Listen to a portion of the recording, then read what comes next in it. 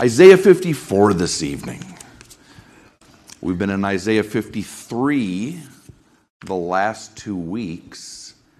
And in some respects, Isaiah 53 seems like it's the high point, the pinnacle, the peak of Isaiah. And in some respects, of course, it is. Isaiah 53 describes the cross in all of its horrific beauty. But I think it's telling that God keeps going. The story keeps going. Isaiah keeps prophesying beyond the cross. There's 13 more chapters. And I think it's revealing, as highly as we esteem the cross, and for all the reasons that we esteem the cross, and Jesus who gave himself on the cross, I think it's revealing that the cross, Christ crucified, gets less than a chapter in all of Isaiah's 66 books. Horrific as it was, everything that it was, all that it was. Even in chapter 53, it's not the whole chapter, right? In fact, the servant's song, we say Isaiah 53, really it begins 3 verses back in 52 because of an unfortunate chapter break. That last servant's song begins after the cross. Behold, my servant shall deal prudently, we read last week and the week before. Isaiah 52:13. He shall be exalted and extolled and be very high. And we said exalted speaks of his resurrection. Extolled speaks of his ascension. Very high speaks of his present ministry of intercession, all of which starts after the cross. It's flashback when Isaiah, the Holy Spirit speaking through Isaiah, turns back to the cross. Why? It's as if God the Holy Spirit wants us to know, wants to underline, wants to emphasize for us the cross was not the end of the story. And so there's the whole rest of the book, right? We get the fact of the cross here in Isaiah 53. But then God goes on to talk about the meaning of the cross and the fruit of the cross and the salvation of the cross and who's included, who gets to come to the cross, the benefits of the cross. I remember hearing, by the way, no outline tonight, life and ministry and all of the things, and I apologize. And ironically, tonight, it would have been really helpful.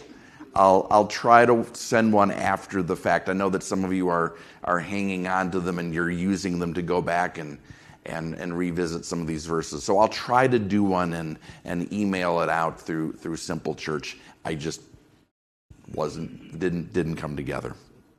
But I remember hearing a teacher early in my Christian walk, when I was still getting to know my Bible. I remember hearing a Bible teacher ask, what was God's greatest miracle?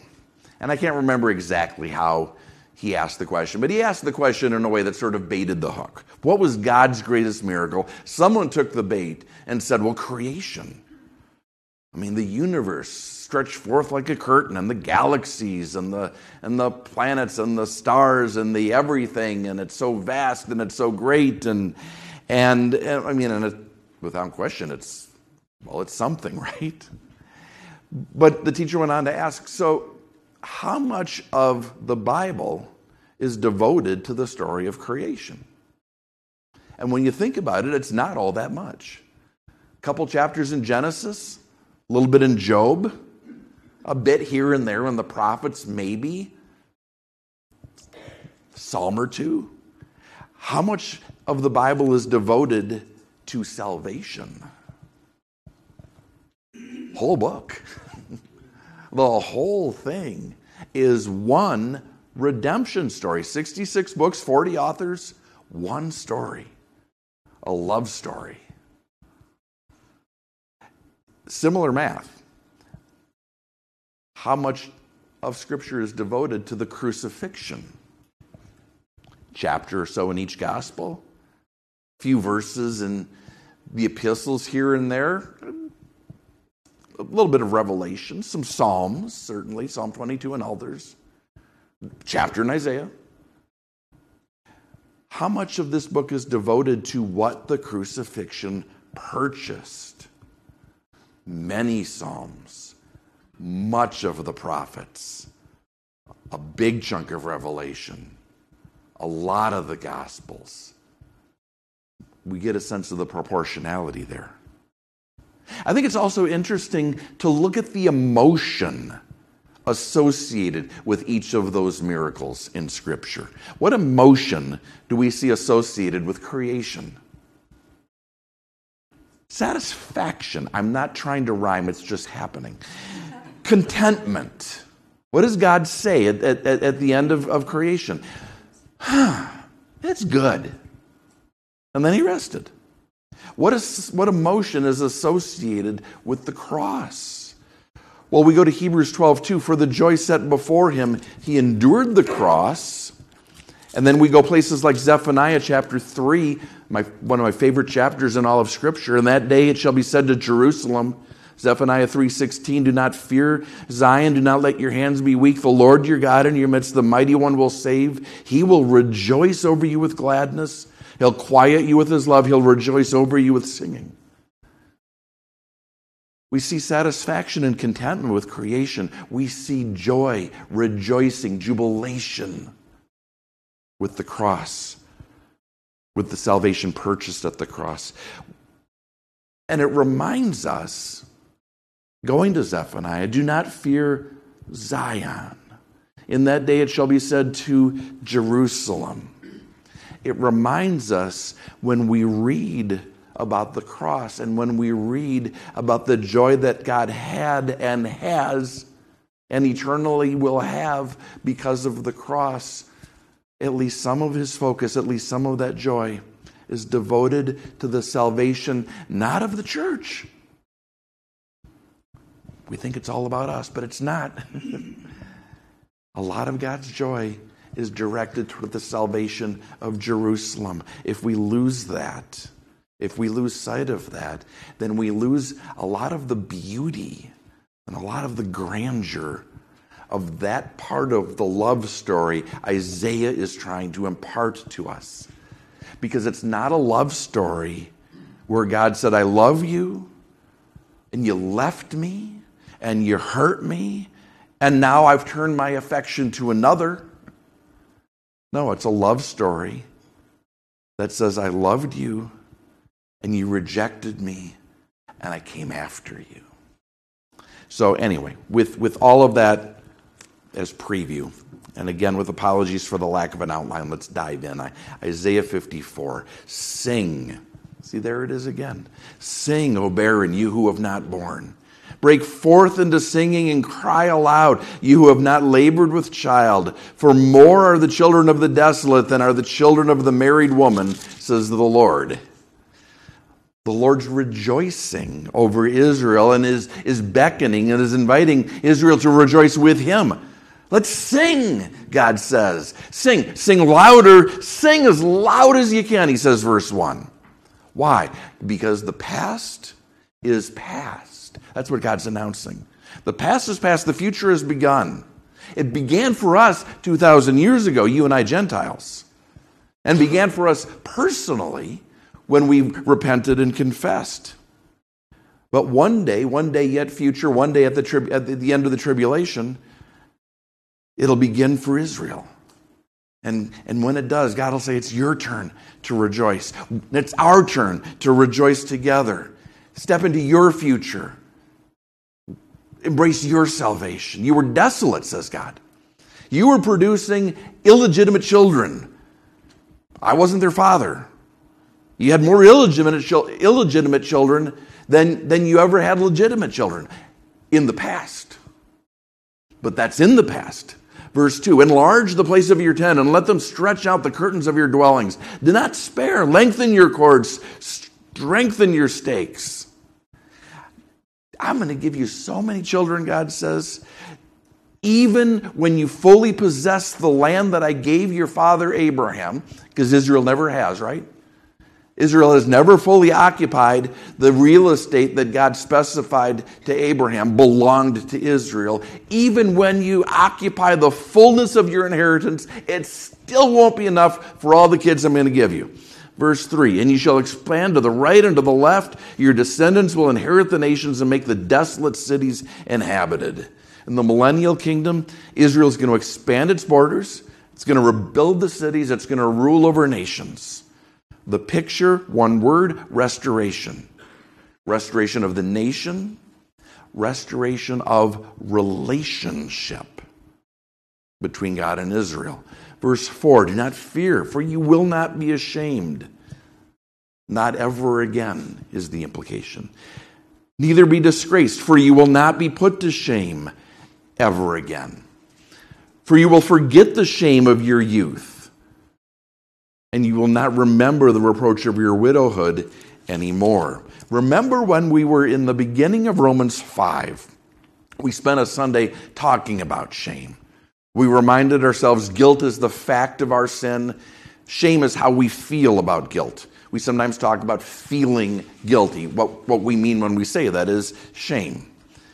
And what did we say in Romans 5? God tells us that Jesus died to remove our guilt and shame. What's true for us will be true for Israel. Jesus died to remove their reproach, their guilt. And God is telling them, and you don't have to feel bad about it either. Imagine. Jesus came for you. He was your Messiah, sent to you first,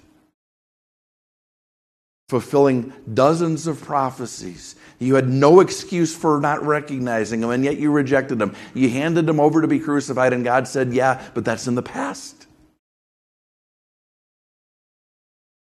God is saying to Israel, I'm putting that in the sea of forgetfulness. I'm choosing to remember that, even that. No more. You should too. Things not remembered. Verse 5. For your Maker is your husband, the Lord of hosts is your name, and your Redeemer is the Holy One of Israel. He's called the God of the whole earth. Israel, God says, will be reconciled with her husband, her kinsman redeemer in every sense of the word. The Lord has called you like a woman forsaken and grieved in spirit, like a youthful wife when you were refused, says your God. God is going to take Israel back. Israel will once again be his wife. For a mere moment I've forsaken you, but with great mercies I will gather you. With a little wrath I hid my face from you for a moment, but with everlasting kindness I will have mercy on you, says the Lord your Redeemer. For a moment I've forsaken you. For a moment. How long is a moment? Is a moment the last 2,000 years since Israel rejected her Messiah? Or here is God referring to the moment, the 7 years of tribulation, because the purpose of the tribulation is, again, to chasten Israel to repentance. Part of the purpose. The other purpose is to judge the nations for their unbelief. But because we're talking about Israel here, we'll focus on that. Is the moment 2,000 years? Is it 7 years? I don't think it matters. It could be either. It could be both. Either way, God says, hey, to me, a day is as 1,000 years. And however long it was, whether 7 or 2,000, it's going to be minuscule. It's going to be infinitesimally small compared to the eternity that we get to look forward together. An eternity of blessing after blessing after blessing after blessing. Why is this happening again? It gets a little confusing, right? It's a challenge for us, because we read the Bible through Gentile eyes. We can't help it. We are Gentiles. We read the Bible from the perspective of being the church. And there are also those in the church that have insisted on trying to convince us that God is done with Israel and that there's no future for Israel, and everything that we just read must refer to something else. It's so important that we see Israel, and we see nothing but Israel when God says Israel. And it's so important that we understand the context of God's love for Israel. Because it's only when we do that we understand the prophets. It's only when we do that we understand Revelation. It's only when we do that we understand the chapters that we're in of Romans. And it's only when we do that we understand our salvation and the God of our salvation. So I want to circle back and I want to talk about this marriage idea between God, Yahweh, and Israel. We did it once before, did it kind of quickly. I'm not convinced I did it particularly well. So I want to take one more pass at it tonight, maybe a little bit more slowly. Rewind with me to Deuteronomy chapter 5. You can keep a finger in Isaiah. We'll come back, I think, sooner or later. Deuteronomy chapter 5. Deuteronomy, Deutero, 2, second. We think of Deuteronomy as the second giving of the law. Moses repeating, kind of consolidating everything that he's already said. And there's some truth to that. There's a lot of truth to that. But Deuteronomy is something else as well. And if we don't call this out, if we don't appreciate this and we miss this, then we miss a lot that comes after it. Deuteronomy is a marriage contract. Chapter 5, I don't know if I said that. I might have just said Deuteronomy. Flip to Deuteronomy 5. Did I say that? Are you there? Okay. Moses called all Israel and said to them, "Hear, O Israel, the statutes and judgments which I speak in your hearing today, that you might learn them and be careful to observe them. The Lord our God made a covenant with us in Horeb. The Lord did not make this covenant with our fathers, but with us, those who are here today, all of us who are alive." This is a marriage contract. It's the beginning of a marriage covenant. The priests saw it that way. The prophets saw it that way. More importantly, turn to Deuteronomy 6. God saw it that way. Deuteronomy 6, verse 10. "So it shall be when the Lord your God brings you into the land of which he swore to your fathers, to Abraham, Isaac, and Jacob, to give you large and beautiful cities which you didn't build, houses full of good things which you did not fill, hewn out wells which you did not dig, vineyards and olive trees which you did not plant. When you've eaten and are full, then beware lest you forget the Lord who brought you out of the land of Egypt from the house of bondage. You shall fear the Lord your God and serve him, and shall take oaths in his name. You shall not go after other gods, the gods of the peoples who are all around you, for the Lord your God is a jealous God among you, lest the anger of the Lord your God be aroused against you and destroy you from the face of the earth," and so on. God warning as part of this covenant, don't cheat on me. That's part of every marriage vow of every wedding that I've ever been to. It's a promise, different words and so forth, but there's always some promise of fidelity. Will you love, honor, and cherish this person and only this person, and as long as you both shall live? God in Deuteronomy 6 is saying, don't run around me with other gods. Don't go out with idols. I'm a jealous husband. Go forward another chapter. Go to Deuteronomy chapter 7. Beginning in verse 6, "You're a holy people unto the Lord your God. The Lord your God has chosen you to be a people for himself, a special treasure above all the peoples on the face of the earth. The Lord did not set his love on you, nor choose you, because you were more in number than other people, because you were small, you were the least of all people. But because the Lord loves you, he loves you because he loves you. And because he would keep the oath which he swore to your fathers, the Lord brought you out with a mighty hand and redeemed you from the house of bondage, from the hand of Pharaoh and of Egypt. Therefore know that the Lord your God, he's God, the faithful God, who keeps covenant and mercy for 1,000 generations with those who love him and keep his commandments. And he repays those who hate him to their face to destroy them. He will not be slack with him who hates him. He'll repay him to his face. Therefore you shall keep the commandment, the statutes, the judgments, which I command you today to observe them." God is saying, I love you. I don't have to. Nothing compelled me to. I decided to. You weren't the biggest. You weren't the best. I chose you. And Israel reciprocates, right? We know the story. Israel says, yes, and we're choosing you. God pledged his faithfulness for 1,000 generations. Israel said, yeah, us too. They covenanted. And in God's eyes, and we're used to seeing that, right? Okay, yeah, before Moses and this promise and that promise. But in God's eyes, this was more than just a contract. This was a marriage contract. Flip over to Ezekiel 16. You're saying, oh yeah, we did do this once before. Yeah, kind of. Kind of, sort of. We said earlier the priests and the prophets saw the covenant of Deuteronomy that way, as a marriage.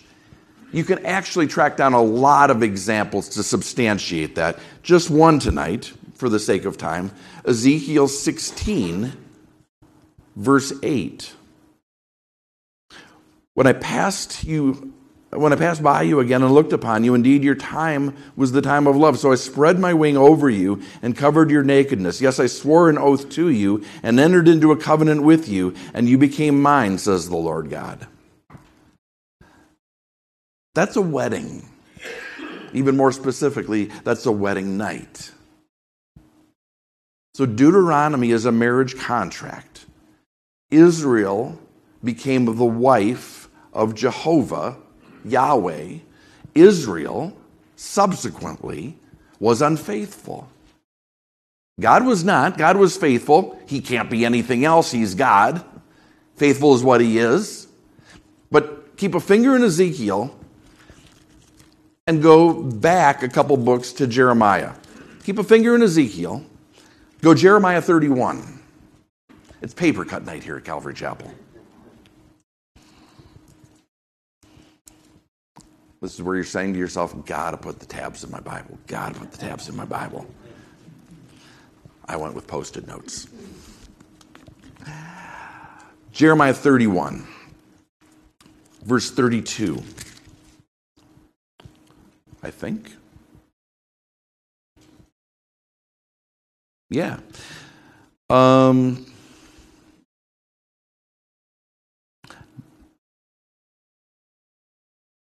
Behold, the days are coming, verse 31, says the Lord, when I'll make a new covenant with the house of Israel and with the house of Judah, not according to the covenant that I made with their fathers in the day that I took them by the hand to lead them out of the land of Egypt, my covenant which they broke, though I was a husband to them, says the Lord.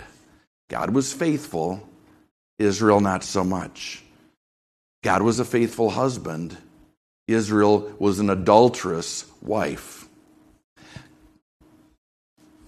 Keep a finger in Jeremiah. Go back to where we were in Ezekiel. And we're going to go down just a little bit below where we were. Ezekiel 16:15. God speaking to Israel. You trusted in your own beauty.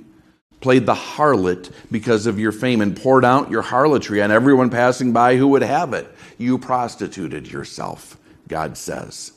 But not like most prostitutes. Verse 16, you took some of your garments and adorned multicolored high places for yourself and played the harlot on them. Such things should not happen, nor be. You've also, listen to this, taken your beautiful jewelry from my gold and my silver, which I'd given you, and made for yourself male images and played the harlot with them. You took your embroidered garments and covered them, and you set my oil and my incense before them. Also my flour, which I gave you, the pastry of fine flour, oil, and honey, which I fed you, you set it before them as sweet incense. And so it was, says the Lord God. Verse 15, he said, you prostituted yourself. Verses 16 through 19, he said, most prostitutes get paid.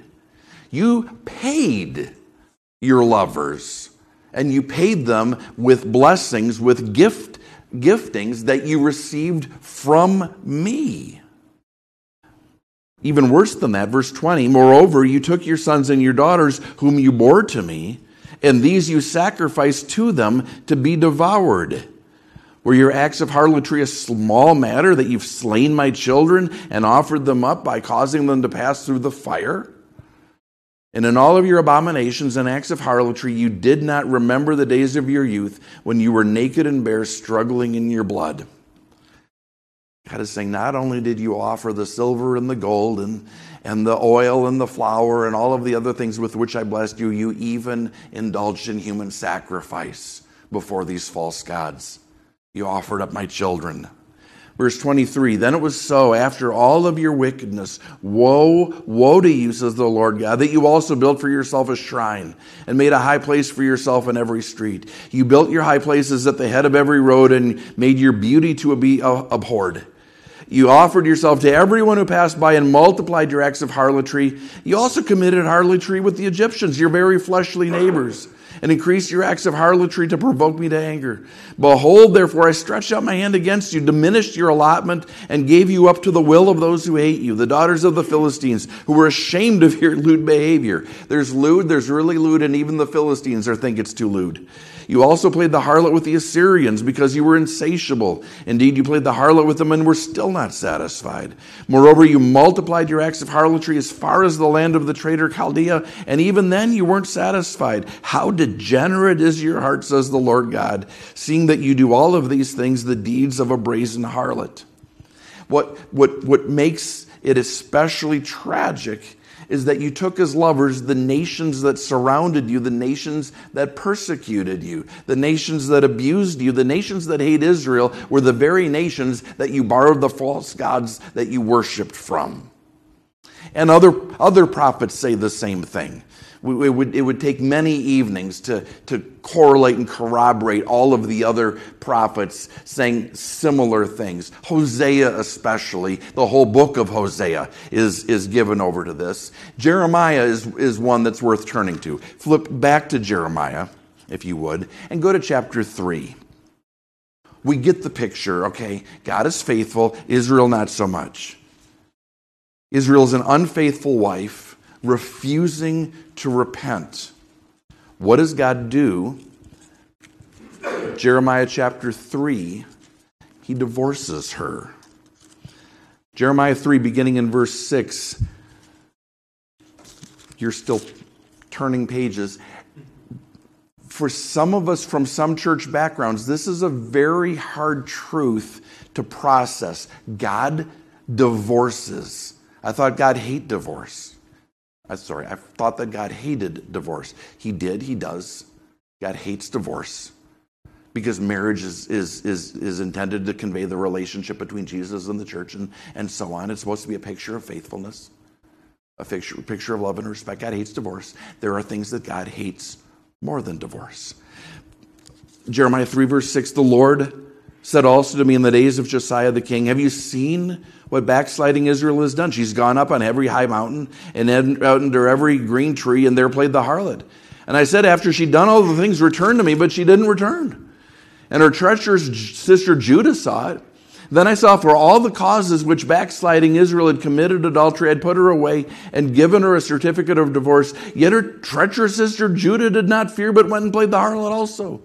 So it came to pass through her casual harlotry that she defiled the land and committed adultery with stones and trees. And yet for all of this, her treacherous sister Judah has not turned to me with her own heart, but in pretense. Did God divorce Judah? I don't know. If you had asked me 6 weeks ago, 8 weeks ago, I would have had an answer, and I would have been very confident in the answer. I'm less sure now than I used to be. We just read in black letter scripture that God divorces Israel, the northern kingdom of Israel. But we read in Isaiah 50 verse 1, God debating. He said, I've divorced you. He says to Judah, where's your certificate of divorce? Was there ever one, or was it not yet at that point? I'm still working on that. You might have some insight around that. We return to the subject in Isaiah 62. I'm hoping to be more confident of an answer before then. But I don't think we need to pin that down. I think we can hold that in an open hand. We know at least that God divorced the 10 northern tribes. And we know that Judah committed all of the same sin, didn't learn from her sister's example. But what does God say? Verse 11, the Lord said to me, backsliding Israel has shown herself more righteous than treacherous Judah. Go and proclaim these words to the north. Return, backsliding Israel, says the Lord. I will not cause my anger to fall on you, for I'm merciful. I will not remain angry forever. Only acknowledge your iniquity, that you've transgressed against the Lord and have scattered your charms. Return, he says, verse 14, for I'm married to you. So even in divorcing Israel, we can leave the question of Judah open. Because even in divorcing Israel, because that's what we know for sure happened, God is leaving the possibility of reconciliation open. Back in Deuteronomy, we read about the various punishments God promises will come against an unfaithful wife. Back to Ezekiel 16. Keep a finger in Jeremiah. It's that kind of night.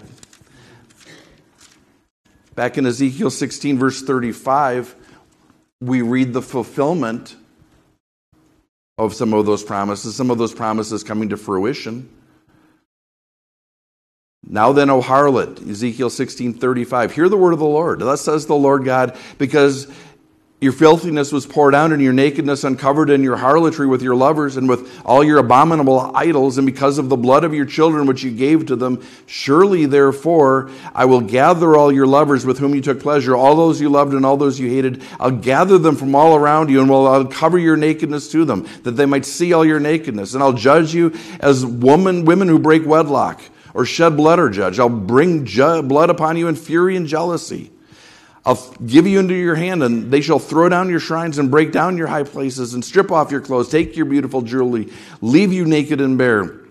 They shall bring up an assembly against you, and they shall stone you with stones and thrust you through with their swords. They shall burn your houses with fire and execute judgments on you in the sight of many women, and I'll make you cease playing the harlot, and you shall no longer hire lovers. Catch the irony here. God is saying the nations from whom you borrowed gods to worship, the nations whose gods you took as lovers will be the nations I use to judge you.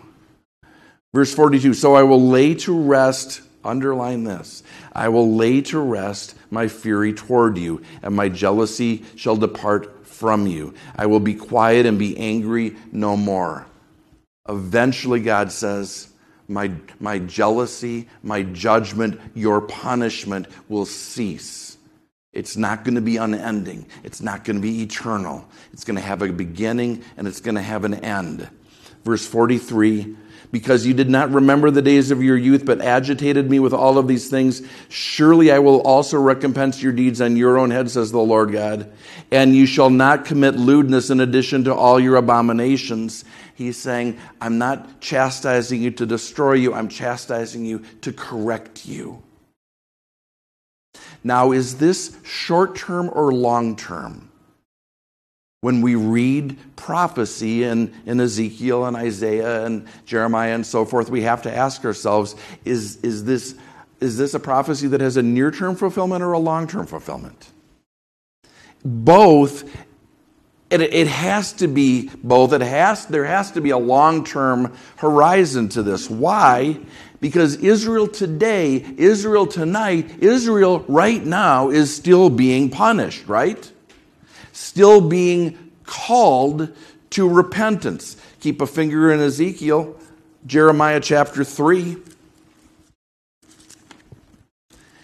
Israel right now is surrounded by enemies.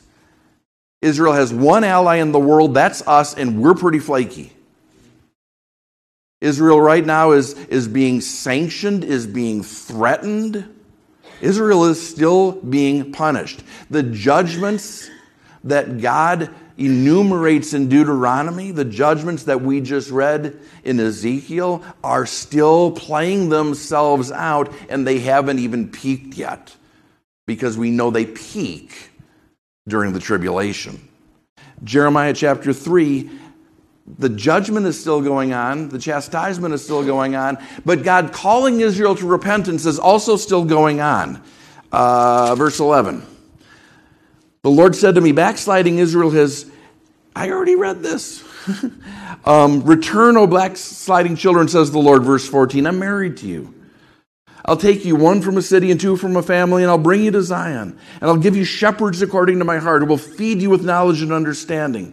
It'll come to pass when you're multiplied and increased in the land in those days, says the Lord, that there'll be no more. The ark of the covenant shall not come to mind, nor shall they remember it, nor shall they visit it, nor shall it be made anymore. At that time, Jerusalem shall be called the throne of God, and all the nations shall be gathered to it, to the name of the Lord, to Jerusalem. No more shall they follow the dictates of their evil hearts. In those days, the house of Judah shall walk with the house of Israel, and they shall come together out of the land of the north, to the land that I've given as an inheritance to your fathers, and so on. That hasn't happened yet. No human eye has seen that. Those prophecies have not been fulfilled. But the way that God is talking, it sure seems like he thinks they will be. And if we fast forward to Jeremiah 31, in fact, God promises that it will be. Behold, the days are coming. Jeremiah 31:31. Behold, the days are coming, says the Lord, when I'll make a new covenant with the house of Israel and with the house of Judah. Not according to the covenant that I made with their fathers in that day that I took them by the hand to lead them out of the hand of Egypt, my covenant which they broke, though I was a husband to them, says the Lord. But this is the covenant that I will make with the house of Israel after those days, says the Lord. I'll put my law in their minds and write it on their hearts, and I will be their God, and they shall be my people. No more shall every man teach his neighbor and every man his brother, saying, Know the Lord, for they all shall know me, from the least of them to the greatest of them, says the Lord. For I will forgive their iniquity, and their sin I will remember no more. And God is talking about Israel. New covenant. No, we read about the new covenant when we celebrate communion. This is the new covenant of my blood, Jesus said. Yes, because we're grafted in. But the new covenant, before it's anything else, is a new marriage covenant between God and Israel. A new marriage contract, because the old one was shattered. Israel broke it. But with the new covenant in place, accepted by both parties, comes restoration and blessing. Once more to Ezekiel. And let's go to the end. Ezekiel 16, verse 60. I'll remember my covenant with you in the days of your youth, and I will establish an everlasting covenant with you. Then you'll remember your ways and be ashamed when you receive your older and younger sisters, for I'll give them to you for daughters, but not because of my covenant with you. And I'll establish my covenant with you. Then you shall know that I'm the Lord, that you may remember and be ashamed and never open your mouth anymore because of your shame when I provide you an atonement for all that you've done, says the Lord. It's convoluted language, but it's the reciprocal of what we read earlier. They'll remember their shame and then be done with it. They'll remember their shame and be over it. They'll remember their shame and put it down because they've been restored to their husband, their maker, God our Father.